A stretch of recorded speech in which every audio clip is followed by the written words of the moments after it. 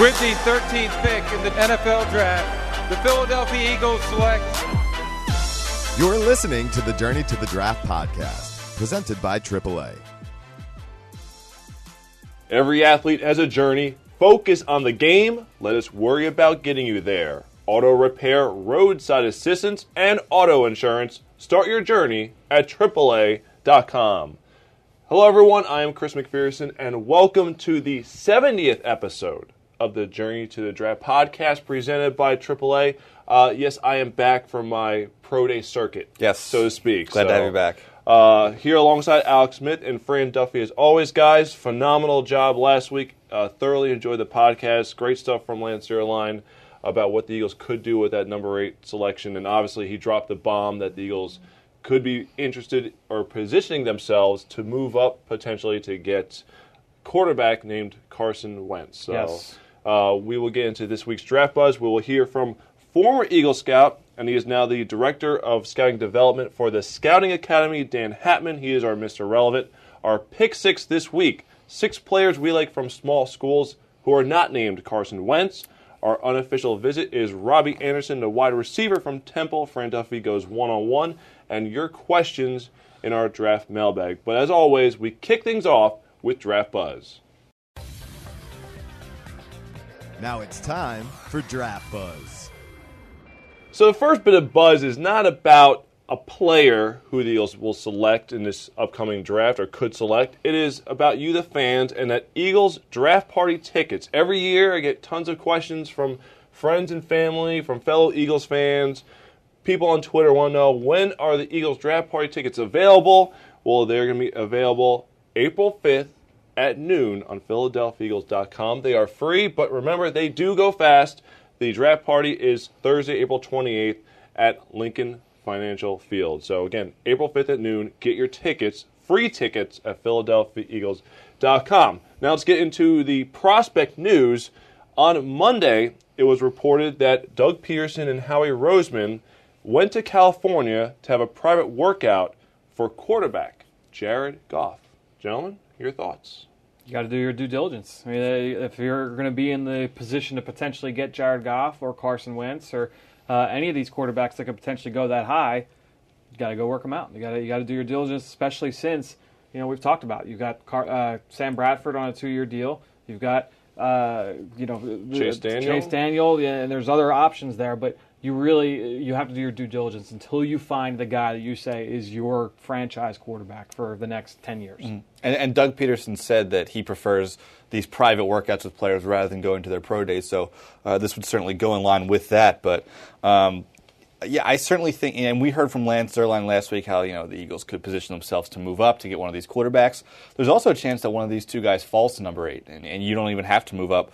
There's still a lot that goes into that before the draft happens. But look, Jared Goff, I think we all know that he's a talented quarterback. He could fit into that Doug Peterson mold of what he wants in a quarterback, quick decision maker, smart with the football, all those kinds of things. So, if the report is true and they did have that private workout, like Fran said, I think it's them doing their homework to see, hey, if we're on the clock and he's available, he could be our guy. Certainly. Next note comes from Alex Marvez, great national reporter for Fox Sports. He said that the Eagles will have a pre-draft visit with LSU linebacker Deion Jones. Jones is athletic and a guy that can play. That's certainly what his biggest strength is his ability to play sideline to sideline. He's one of the better movers in this linebacker group. We saw him down at the Senior Bowl, Alex, and you saw that athleticism display there, as well as at the Combine. I mean, he's a guy that can play sideline to sideline. He can be used in coverage. He can be used as a blitzer. I don't like Deion Jones as much as, say, Quan Alexander last year played. That's exactly who he replaced in that 4-3 scheme as the weak side backer. Quan Alexander's very good, though. He was a fourth round pick, but he was outstanding this year. Rookie season. Yes. So, Deion Jones, I think, is a good player and could step in potentially as a starter down the line. And where does he kind of fit in? Is he also that 3rd, 4th round mix? If you had to, I think that's probably what you're looking at for him. He's probably that 3rd, 4th, 5th round mix. I hear about athletic linebackers this year. How does he compare to Darren Lee from Ohio State? Darren Lee's expected to be a high first-round pick, could be a top 15 selection. How much of a drop-off is there going from Lee to Deion Jones? I think it's a pretty big drop-off. Okay. From in terms of those two guys, athletically, I would say Lee's better, but athletically they're close, but in terms of football skill, I would say there's a pretty good size drop off. Jones is coming at height and weight wise. He's 6. I want to say he's 6'1". I don't have the numbers in front of me. I want to say he's 6'1", but he's like 230. Yeah, he's light. He was listed, I think, 220 by LSU. He came in at the combine right around 230. All right, next note comes from our good friend Tony Pauline, TFY DraftInsider.net. He does his weekly Draft Buzz column for us on PhiladelphiaEagles.com, and the big note was at Ole Miss's Pro Day, which was held on Monday, if Laquan Treadwell, the receiver from Ole Miss, can't run faster than a 4.65 in the 40-yard dash, will any team select him in the top half of round 1? Well, Treadwell ended up running a 4.63 and a 4.66, somewhere between 4.63 and 4.66, according to Pauline sources. So where does that leave him when it comes to being a potential top 15, top 20 selection in your guys' minds? To me, I think if he went out and ran a 4.8, then it would be, you'd sound the alarm. But, I mean, he looks like a 4.6 guy. He runs like a 4.6 guy.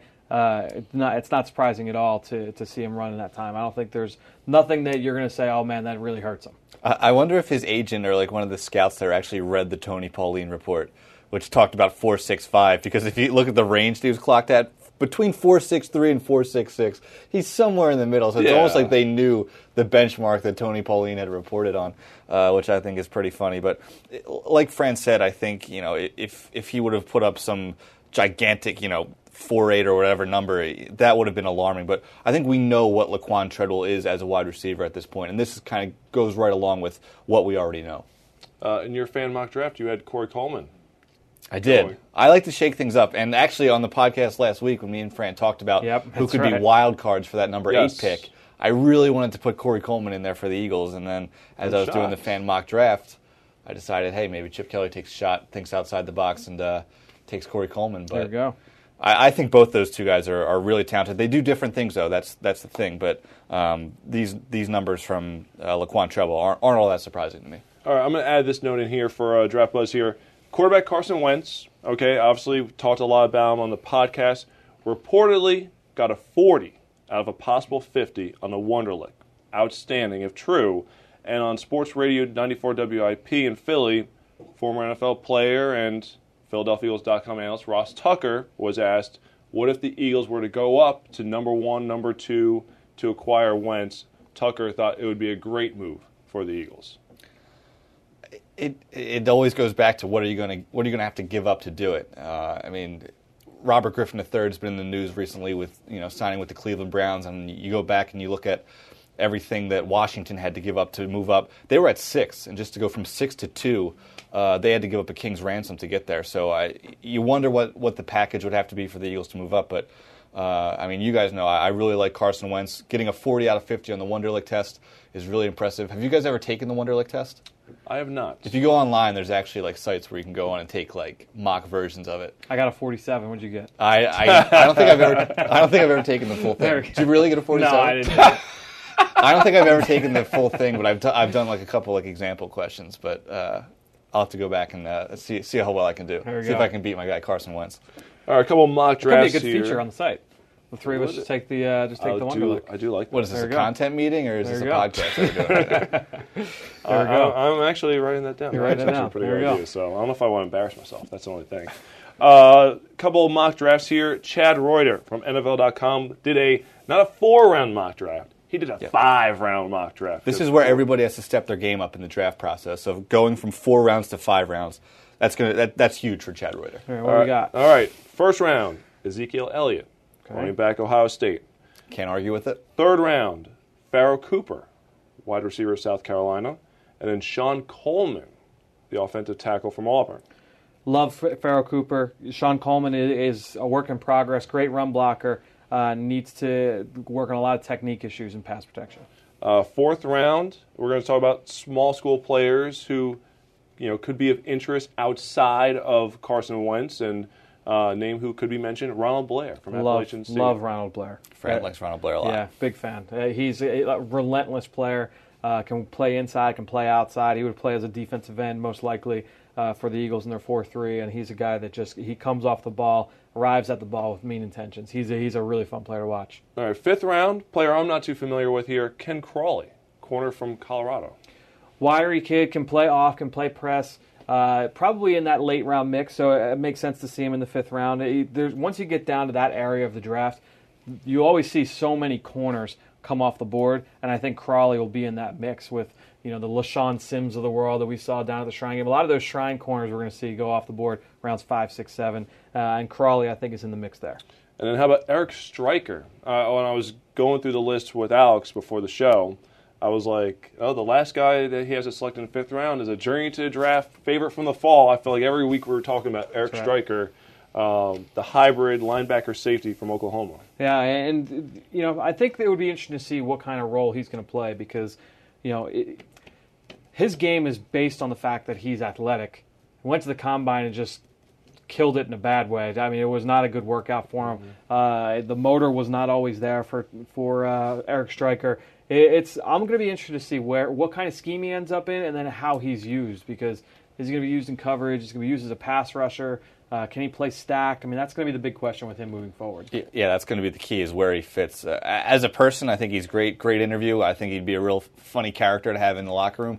But as far as where he fits on the field, I think that's a whole other issue. All right, and another mock draft. This is an Eagles-only 7-round mock draft from Fandemonium columnist Tommy Lawler. And I will say this about Tommy's mock drafts in the past, and I'm going to actually go back and I'll look at the history, but he typically gets a couple of these right.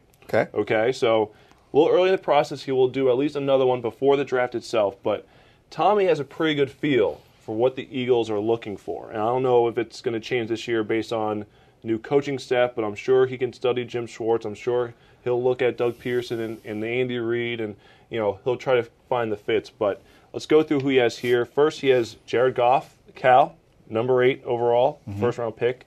Javon Hargrave, South Carolina State defensive lineman, interior defensive lineman in the 3rd round. And then you go defensive end with Carl Nassib, Penn State. 2 third-round picks. Both those defensive line prospects make a lot of sense in terms of scheme fits for this team. Yeah, Carl Nassib just seems like if you drew up a Jim Schwartz defensive end, it's probably Carl Nassib. What's he, 6'7", 6'6", somewhere in that range. Tall, big defensive end. That's a Jim Schwartz guy. Compared to Kyle Vanden Bosch, Lawler did in his column.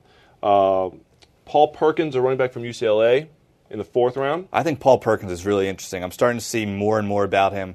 Wasn't a guy I was really familiar with early in the process, but the more you see and the more you hear about him, I think he's a really intriguing prospect at the running back position. Very rare does the first guy make the tackle with Paul Perkins. He's very, very good at making unblocked defenders miss.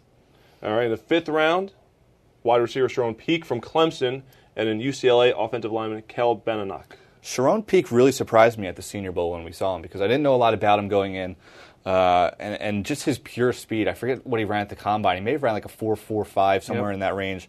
He's 6'2". He's a pretty big guy, but he's got good speed. Showed some pretty good hands, and he was a guy who really stood out to me at the wide receiver position at the combine. So I like Sharon Peak as a potential Eagles fit. Okay, and then in the 6th round, Boston College linebacker Stephen Daniels, and then in the 7th round, Texas Christian offensive lineman Hala Pulavati Vaitai. Very nice. There you go. Well done. And then Utah safety Tevin Carter. Stick the landing. To round out the draft. Yeah, Stephen Daniels was starting middle linebacker, one of the leading tacklers for the top defense in college football in terms of numbers, and definitely one of those physical linebackers that makes sense in a wide 9 scheme. And we'll see how much we see wide 9, but that makes sense because he's so good against the run. And you talk about Tevin Carter, a guy, and Tommy mentioned this, his strength is his ability to come downhill and make plays against the run. He's not a great athlete, even though he was used in coverage often at Utah. His strength is his ability to be physical downhill. Yeah, and I actually had the chance to talk to Tevin Carter at the Shrine game, and he's just a huge guy. He's a physical presence at the safety position. He said that he thinks that he can do it all. He can be the coverage safety. He can play up front. But I think he's kind of that big physical presence who can play down in the box. But I think he'd be a really interesting pick, especially if you can get him in the 7th round. All right, that's going to do it for our Draft Buzz. Now it's time for our Mr. Relevant, former NFL scout, and now the Director of Scouting Development for the Scouting Academy, Dan Hatman. It's time for Mr. Relevant.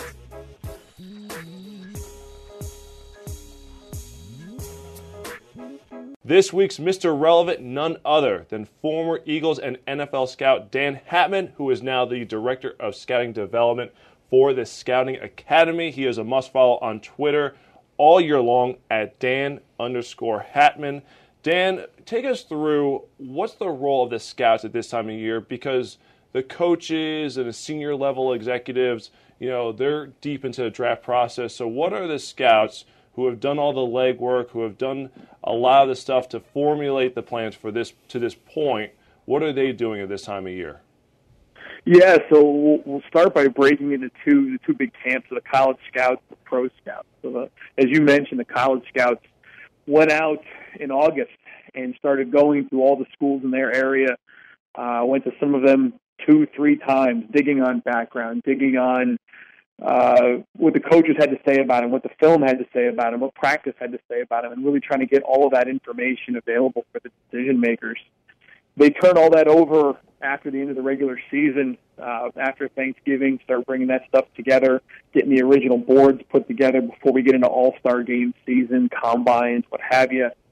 And so now that all that's come through, now their role shifts over to kind of a process we call cross-checking. So now what most decision makers will do is they will assign scouts, both pro and college, a position group, give them all of the draftable, graded players at that position group. For example, in my time, running back was a position that I tended to get annually. So I would get a list of here's all the running backs, regardless of area across the country, all the draftable, graded guys. And then my job was to go through and rank them using our grading scale and essentially create a vertical from the best guy at that position down to the lowest graded player. And what that process is designed to do is to help really work through the clusters that naturally occur with positions. So we look at rankings, right? We see the top 25 or the top 50 or top 100 or what have you. And what that does is that tells most people that there's a standard drop-off between each player. The difference between number 1 and number 2 is the same difference between number 101 and 102. And that's not the case. Each year, how the tiers and the clusters naturally occur is very much at random based on, the players that are available to the teams. So you might have, 6-7 guys that you have tiered towards the top of the draft as truly day one impact type players. You might end up having 40 guys that you like between the 25th pick and the 50th pick that you think have a relatively similar value, what have you. And so when you start going through those positions and cross-checking them, it helps give one more voice of someone that's watched every player at that position. So when you sit there and have a discussion between, hey, we've got these 2 wide receivers, or we've got 2 wide receivers and a defensive back, all have the exact same grade. We're on the clock. How do we want to structure this decision? You have someone who's thought through that. Dan, so where we are in the process right now, looking at where we are, the Combine has come and gone, the same with the All-Star Games, and we're really into the Pro Day circuit right now. From a scout's perspective, where do Pro Days fit in to those rankings that scouts have to put together? I think for the scout, they've already done so much homework on the tape. They've interviewed the player at an All-Star game. They've interviewed the player at the Combine. Most of the hay's in the barn, using an old farm analogy there. So the Pro Day might give you an opportunity to fill in a gap. Let's say that there was 20 bits of information that you felt you needed to acquire on the player before you covered every base. And you got done with all that and you covered 19 of them. But now you had a question on some short area quickness that you saw in film. The individual didn't test out at the Combine, and now this might be the one glimpse that you have to get an objective number on how well that player moves in a short area. So you're watching the short shuttles or the 3 cones to try to get a glimpse into that. But for the scouts, the pro days from the number standpoint don't weigh as heavily. The position drills, another chance to work them out. The Combine, the coaches are on the field. It's such a kind of a structured environment from that standpoint. Now, at the pro day, you might have an opportunity to pull a guy aside, have them work on a different drill that would not be standard combine issue. Might bring one of your position coaches in to execute that if you feel that's important. But for the individual scout, not a whole lot is going to make or break that. Now, for the coaches and the other people involved, those can be very important events. Dan, one of the players that has gone through a pro day pretty recently was Myles Jack, and it's really interesting. I think he's one of the most interesting case studies in this class just because of the roles that he can play for an NFL defense. But you've been in these discussions. You've talked with coaches in a war room. You've talked with them leading up to the draft. And when you see a player like Jack that, in theory, he can play 6, 7 different positions for a defense and do all these different kinds of roles, but how is a player like that, when you get into one team's draft room and you're looking at how he's going to fit in one particular scheme, how does a coach look at a player like that, and what are your overall feelings on a player like Myles Jack? Yeah, it's a really important balance because you have to heavily weight your coordinator and your position coach's opinion in a situation like that when you're deciding what he would do for you and how often. So you're looking at an individual like Jack. You've heard everything from your typical over front 4-3 outside backer all the way towards safety. You've heard him matching up in the slot, a variety of different things. The scout brings all that information to the table. Here's what the film says. Here's what UCLA asked him to do. Here's what the workout said. Here's what the interviews and their coaches said. So you bring all the information up to your decision makers, your GM, personnel directors, coaches, what have you, and then you, like you said, start having that conversation about where would our coaches want to see this player fit in, what role would they have, what kind of impact, how many snaps per game, is this someone that we're going to, base things around, to easily slot into a position that we already have structured on our team? Does this individual need to have a position crafted for them? Do we need to adjust things? Is he that special that we want to do that? Are our coaches willing to do that? And then you start getting into those philosophical conversations about matching up the individual skill set and what you've seen about the player to what your coaches would want to do. And you might have some that are stubborn and fight against it and say that he doesn't fit our natural profile, and I don't want to make adjustments. You might have some that are drooling over the opportunity to get creative. And again, it just depends on the personalities in the room. Dan, you were here in Philadelphia. You worked with Howie Roseman. You were here when Doug Peterson was an assistant coach. A lot of mock drafts at this point have the Eagles taking running back Ezekiel Elliott from Ohio State at the number 8 overall pick. I guess this is a two-part question for you, Dan. Do you think that the Eagles would value the position enough to take someone like Elliott that high? And then B, knowing what you know of Howie and Doug, is it worth taking the running back that high? Fair enough. So one, could I see them doing that? Do I think they would rate him in a position like that? Yes. Those individuals, Howie, Doug, they are not afraid to look a good player in the eye regardless of position and identify that. I think they're aware of positional value, but I think they're also aware of a unique talent. And in my personal opinion, I think Ezekiel Elliott provides a unique talent. Now, I'm someone that is outspoken about not valuing running back by comparison to other positions as highly. Mm-hmm. Now, that comment assumes all players are graded the same. So if I had a bunch of players all graded the same, I would take a variety of other positions before I would address running back. In this particular case, I do not see Ezekiel Elliott being graded similar to everybody else in the class. I think he's in that absolute top tier of players that can be difference makers.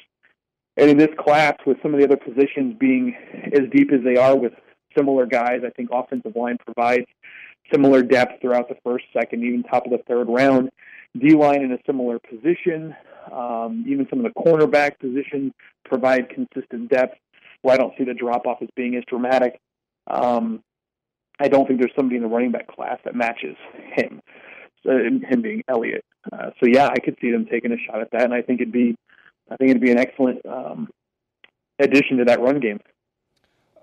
Dan, we're hearing more and more about the role of analytics and what that does for these draft prospects as far as spark testing and things like that.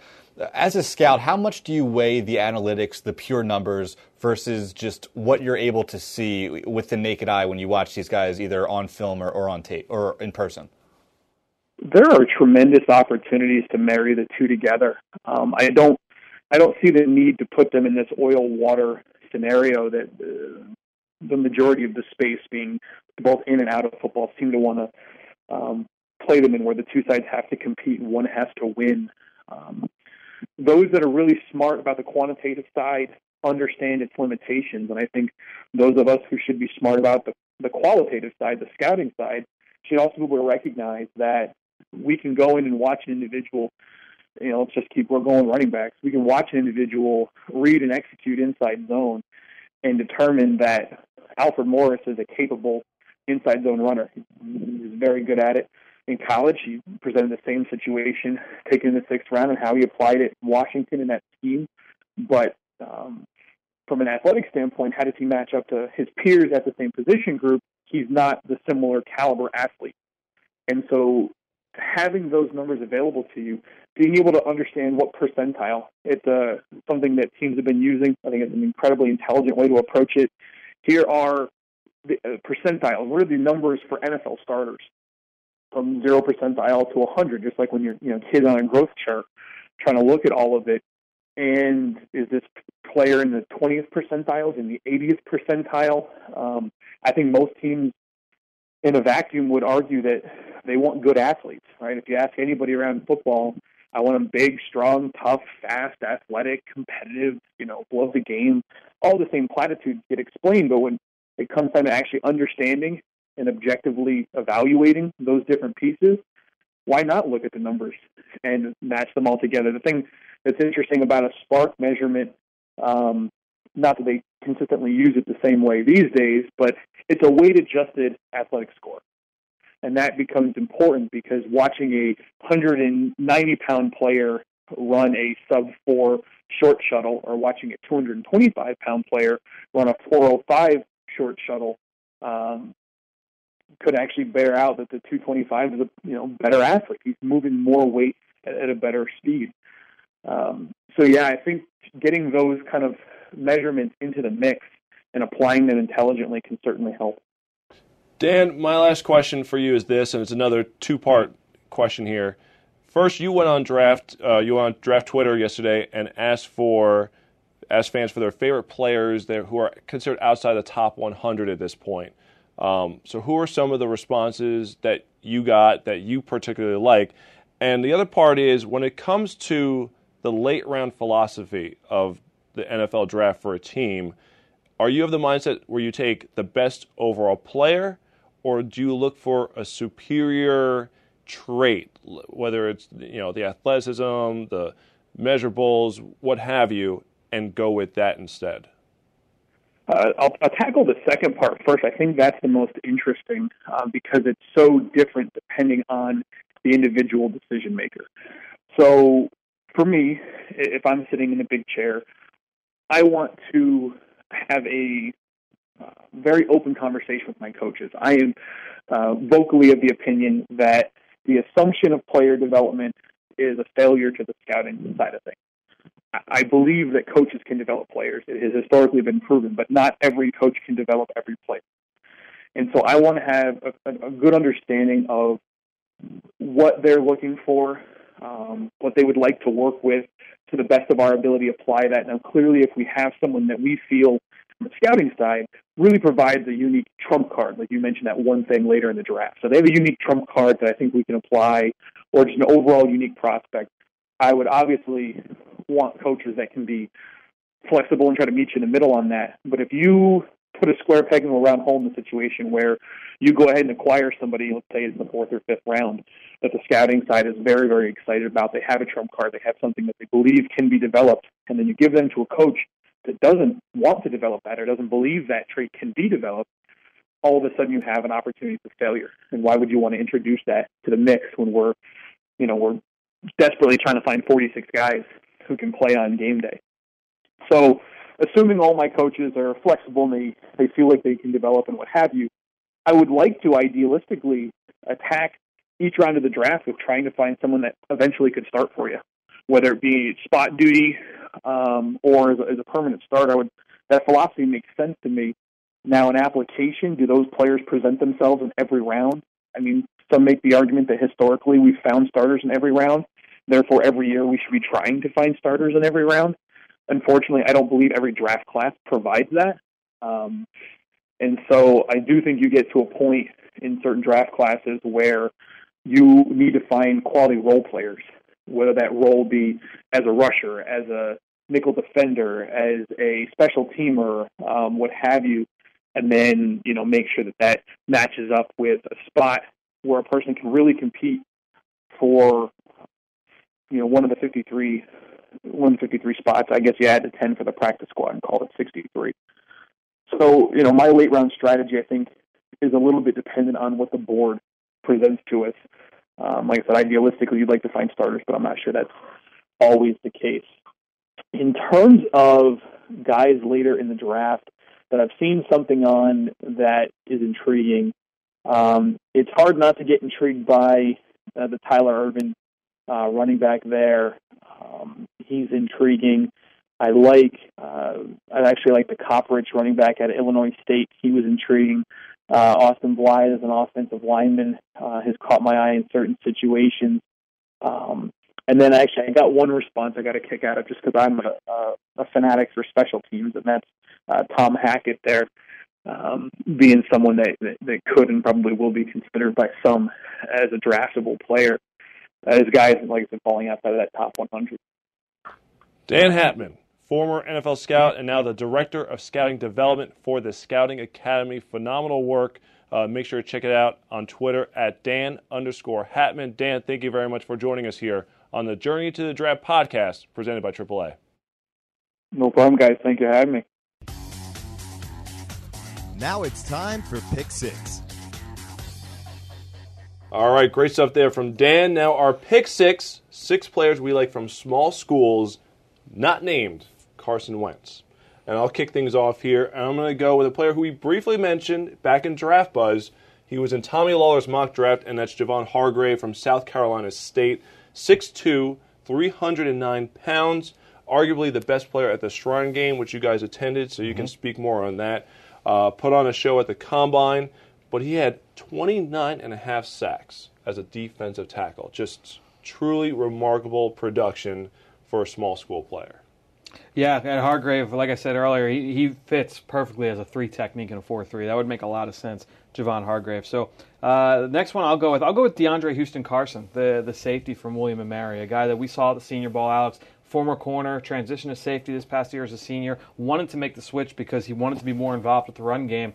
Ended up leading the team in tackles, if I'm not mistaken, and a guy that can do everything that you need from the safety position. And really impressed me with his angles and just his awareness, his overall ability to defend routes at every area of the field. He's got the ball skills, he's got the length, he's got the athletic ability, he's got the toughness, the ability to come downhill. I mean, he's a 5-tool player. You talk about 5-tool players in the baseball world. He's a 5-tool player at the safety position.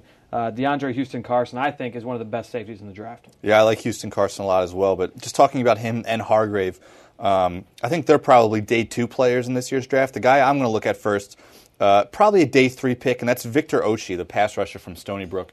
We saw him at the Shrine Game, Fran, and not the biggest guy. I think he's listed at 6 foot or 6'2". He's only like 246 pounds, so he doesn't have a lot of muscle at that defensive end spot. But I think he plays really hard, and I think that could go a long way for a guy like him. Got a couple different pass rush moves that he can work with. He definitely needs to get stronger, needs to get a little bit bigger at the next level. But with how hard he works, I certainly think that he's one of these interesting small school prospects to look at. You've liked him early on in the process, Alex. I do like him.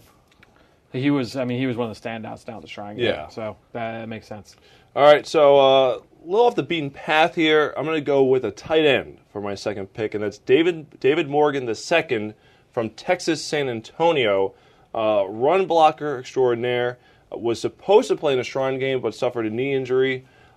He's not explosive. I think he run just under 5'1" in the 40-yard dash, so not going to be prolific from an athletic standpoint, but has solid hands and is good size at 6'4", 260 pounds. So, could have gone with the Ronald Blairs, other names that guys we talked about. I was trying to find someone who we really haven't talked about too much in this process. So I know tight end's not going to be a huge position of need, with the Eagles, with Selleck and Ertz getting new deals this offseason, and Trey Burton showing a lot of promise as a potential fullback in the new Eagles offense. But still, I want to give a little love to David Morgan in the second here. For what he is, I love David Morgan. And he actually reminds me a little bit of Owen Daniels, who obviously has had a long, very productive NFL career. Does everything well. Like you said, he's not the biggest kid. He's not the most explosive, but has always found a way to be productive. He's got very good hands, showed the ability to win both against corners and linebackers at UTSA, really helped put that program on the map as they really tried to build that program up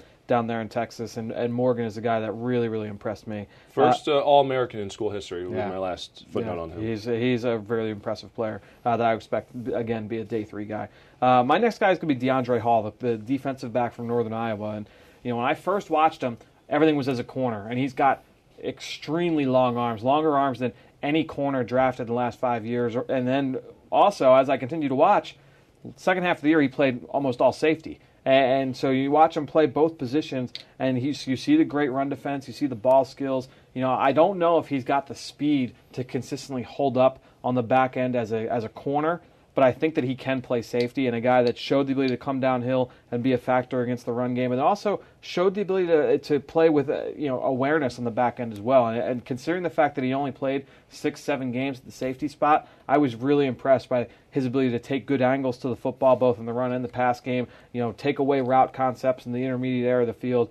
DeAndre Hall's a really impressive kid that I think can play corner or safety, probably a better fit for the latter at the next level. A guy that I really like. So we saw him at the Senior Bowl. Yep. And another guy that we saw is Joe Haig. And you told me that I couldn't take Carson Wentz because that was the rules of this game. Couldn't name Carson Wentz. So I'm going to take his teammate, and that's Joe Haig, the offensive tackle. And when I saw him down at the Senior Bowl, the first couple days I wasn't all that impressed with him. There were some really good offensive tackles there, some really good offensive linemen. But as the days kept going on and we saw more and more practice, I think he really started to hold his own and really started to improve as time went on. He's really light on his feet. I think he's got the feet to play tackle at the NFL position. He's really quick. He's really light on his feet. He needs to get stronger. It's kind of the same thing that I said with Victor Oshie, where he needs to bulk up a little bit. But if he puts on a little bit more weight, he puts on a little bit more muscle, I think that Joe Haig can be a pretty solid tackle at the next level. All right, so now it's time for our unofficial visit. And, you got a friend who's excited about the Temple Owls and the rightfully so impact that they'll have in this year's NFL draft, the promise they'll have. So why not bring in one of those players, wide receiver Robbie Anderson. Fran goes 101 in this week's unofficial visit. The unofficial visit. Here now with Temple wide receiver Robbie Anderson. And Robbie, you're from Florida. You went up to Philadelphia and you played your college football career at Temple University. For those who have yet to see you play, Eagles fans who have yet to see you play, give us a quick scouting report of yourself. Playmaker, make clutch plays, make big-time plays, run by guys, make guys miss, and play with a lot of passion and energy. And then judging off your feedback that you've gotten from scouts so far, what's one area that you definitely want to improve on throughout the draft process? Definitely just getting adjusted to the new level of speed and just critiquing little things so I can be advanced at the next level. And one thing I noticed watching you is that you've got the ability to win in the quick game as well as vertically down the field. Would you rather catch a deep ball for a touchdown, or would you rather have a quick catch and run and really kind of make a guy miss and take it to the house? I like to make guys miss. I like to catch the ball and get going and make guys miss, definitely. And then playing in the conference you guys played in, who would you say was the best player you went up against your senior year? Tavon Young, my teammate. So that was the best player I went against this whole season. What makes Tavon so good? Just our competitive nature, that he doesn't want to let me beat him. I don't want to let him beat me. And then just his energy, he don't play to his size, and he has that fire inside of him. Now it's time to hear from you, the fans, in the Draft Mailbag. All right, it's time to wrap things up with our Draft Mailbag. And some good questions here, so we'll get right into it. Ryan Boer, who goes by @Bootang25, how do you correctly identify when to pull the trigger for Dan Vitale? This superback could quickly find a role. Well, he's referring to Dan Vitale from Northwestern, the fullback. He played the super back position for Northwestern, and that super back, they asked that player to line up all over the field. So in the slot, as a wing H-back, as a tailback, as a traditional fullback, inline tight end, out wide. I mean, literally all over the place this kid lined up. I don't think that he's that type of player. I don't know that he is even who was the 4th-round pick from the Ivy League school that went to the Kyle Juszczyk. Okay. That went to the Baltimore Ravens. Yep. I don't know that he's that type of athlete. He's close, and his test numbers were very, very good for the fullback position. So we'll see. I'm interested to see what kind of draft slot he's going to end up having next month. But you look at a guy that can play as a traditional fullback or potentially in a West Coast scheme as well. I think it comes down to this is one thing that Howie Roseman's always been good at doing is understanding how other teams value prospects. So, you just have to look around. You see who are the teams that potentially could draft a fullback. If you feel pretty good about where his value is compared to that, and you can try and snag him in the later rounds. Yeah, and of course, fullback is a really interesting topic for the Eagles right now.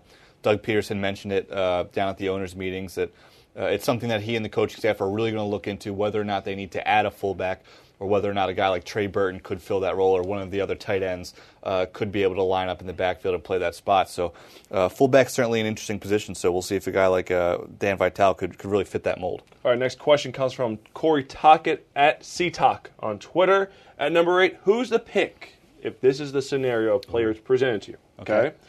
Vernon Hargraves III, Ezekiel Elliott, or Ronnie Stanley? My estimation there, my question with Stanley is, I loved Lance Zierlein's explanation for why he went Conklin over Stanley. Stanley has tremendous upside, but there are some question marks with him. But if you're looking at the 3 positions, you can argue that tackle and corner would be the biggest value to your team. But if you're taking the pure best player, you're probably going Elliott of the 3. And my reasoning is that you're not just improving the run game, but I think you're going to help the offensive line. He's good in pass protection situations. He knows how to get yards after contact. You'll see a lot more second and manageable situations, which will just help the offense that much more this season. So I would go Elliott personally of the 3 here. I think I would agree. I think of those 3 guys, I think I would take Elliott because it really comes down to, and I think this is a little bit lost in the talk of the value of a top 10 running back. Okay. The Eagles need a running back. I mean, trade DeMarco Murray. Ryan Matthews obviously looked very, very good in situations, but has not been able to stay healthy throughout his career. I don't know that you can factor Darren Sproles into that scenario because you want him to be a very specialized player and be able to use him in a lot of different ways. Doug Peterson said at the owners' meetings he's excited about the different ways that they can use Darren Sproles.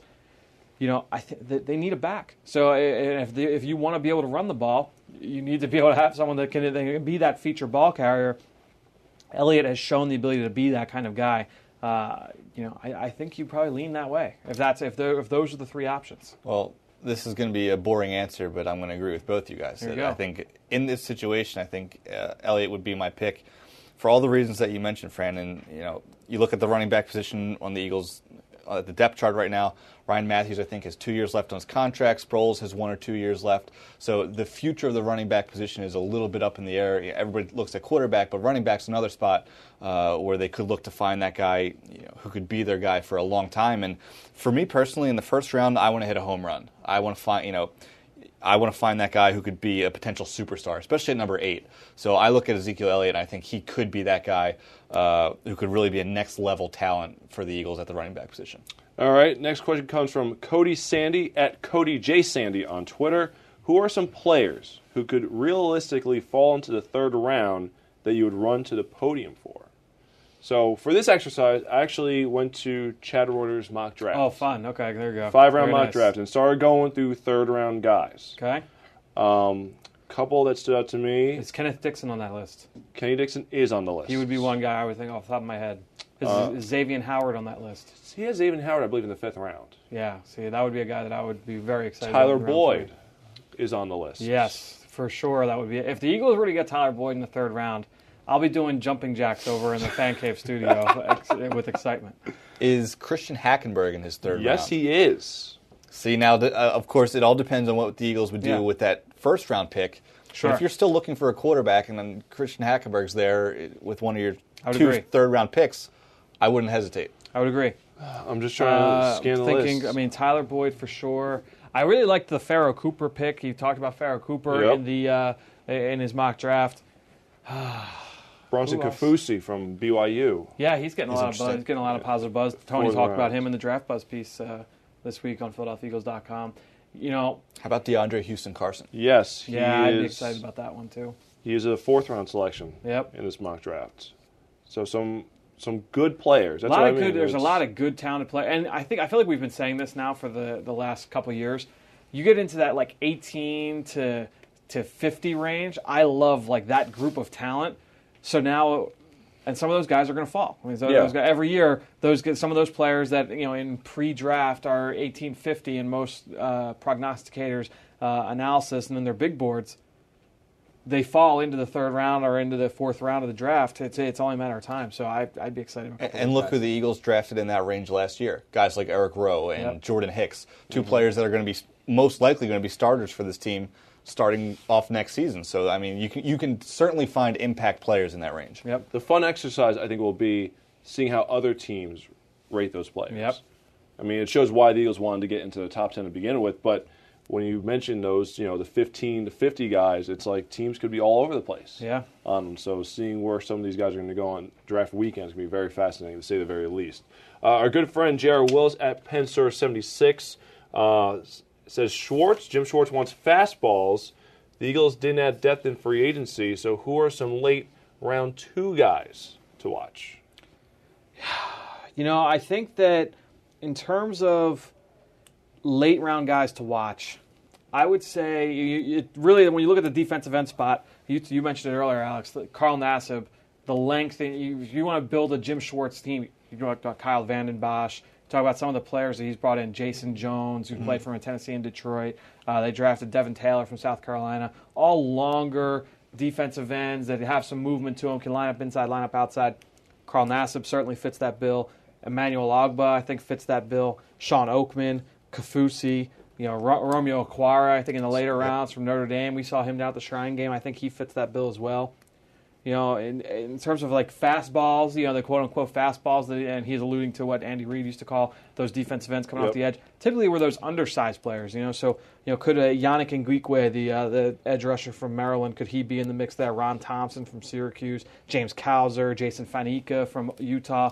There's a lot of interesting players in this edge rush group. Not a ton of talent at the top like what we had last year, but I think it's pretty good depth. Yeah, and I messed up the question. It was actually late round guys, not late 2nd round guys. So my apologies. He used 2. He used the number 2, and I just can't read. So, last but not least, Zachary Aldifer 2 on Twitter wants to know what time is the draft, and Eagles Draft Central begins Thursday, April 28th at 7:30 p.m.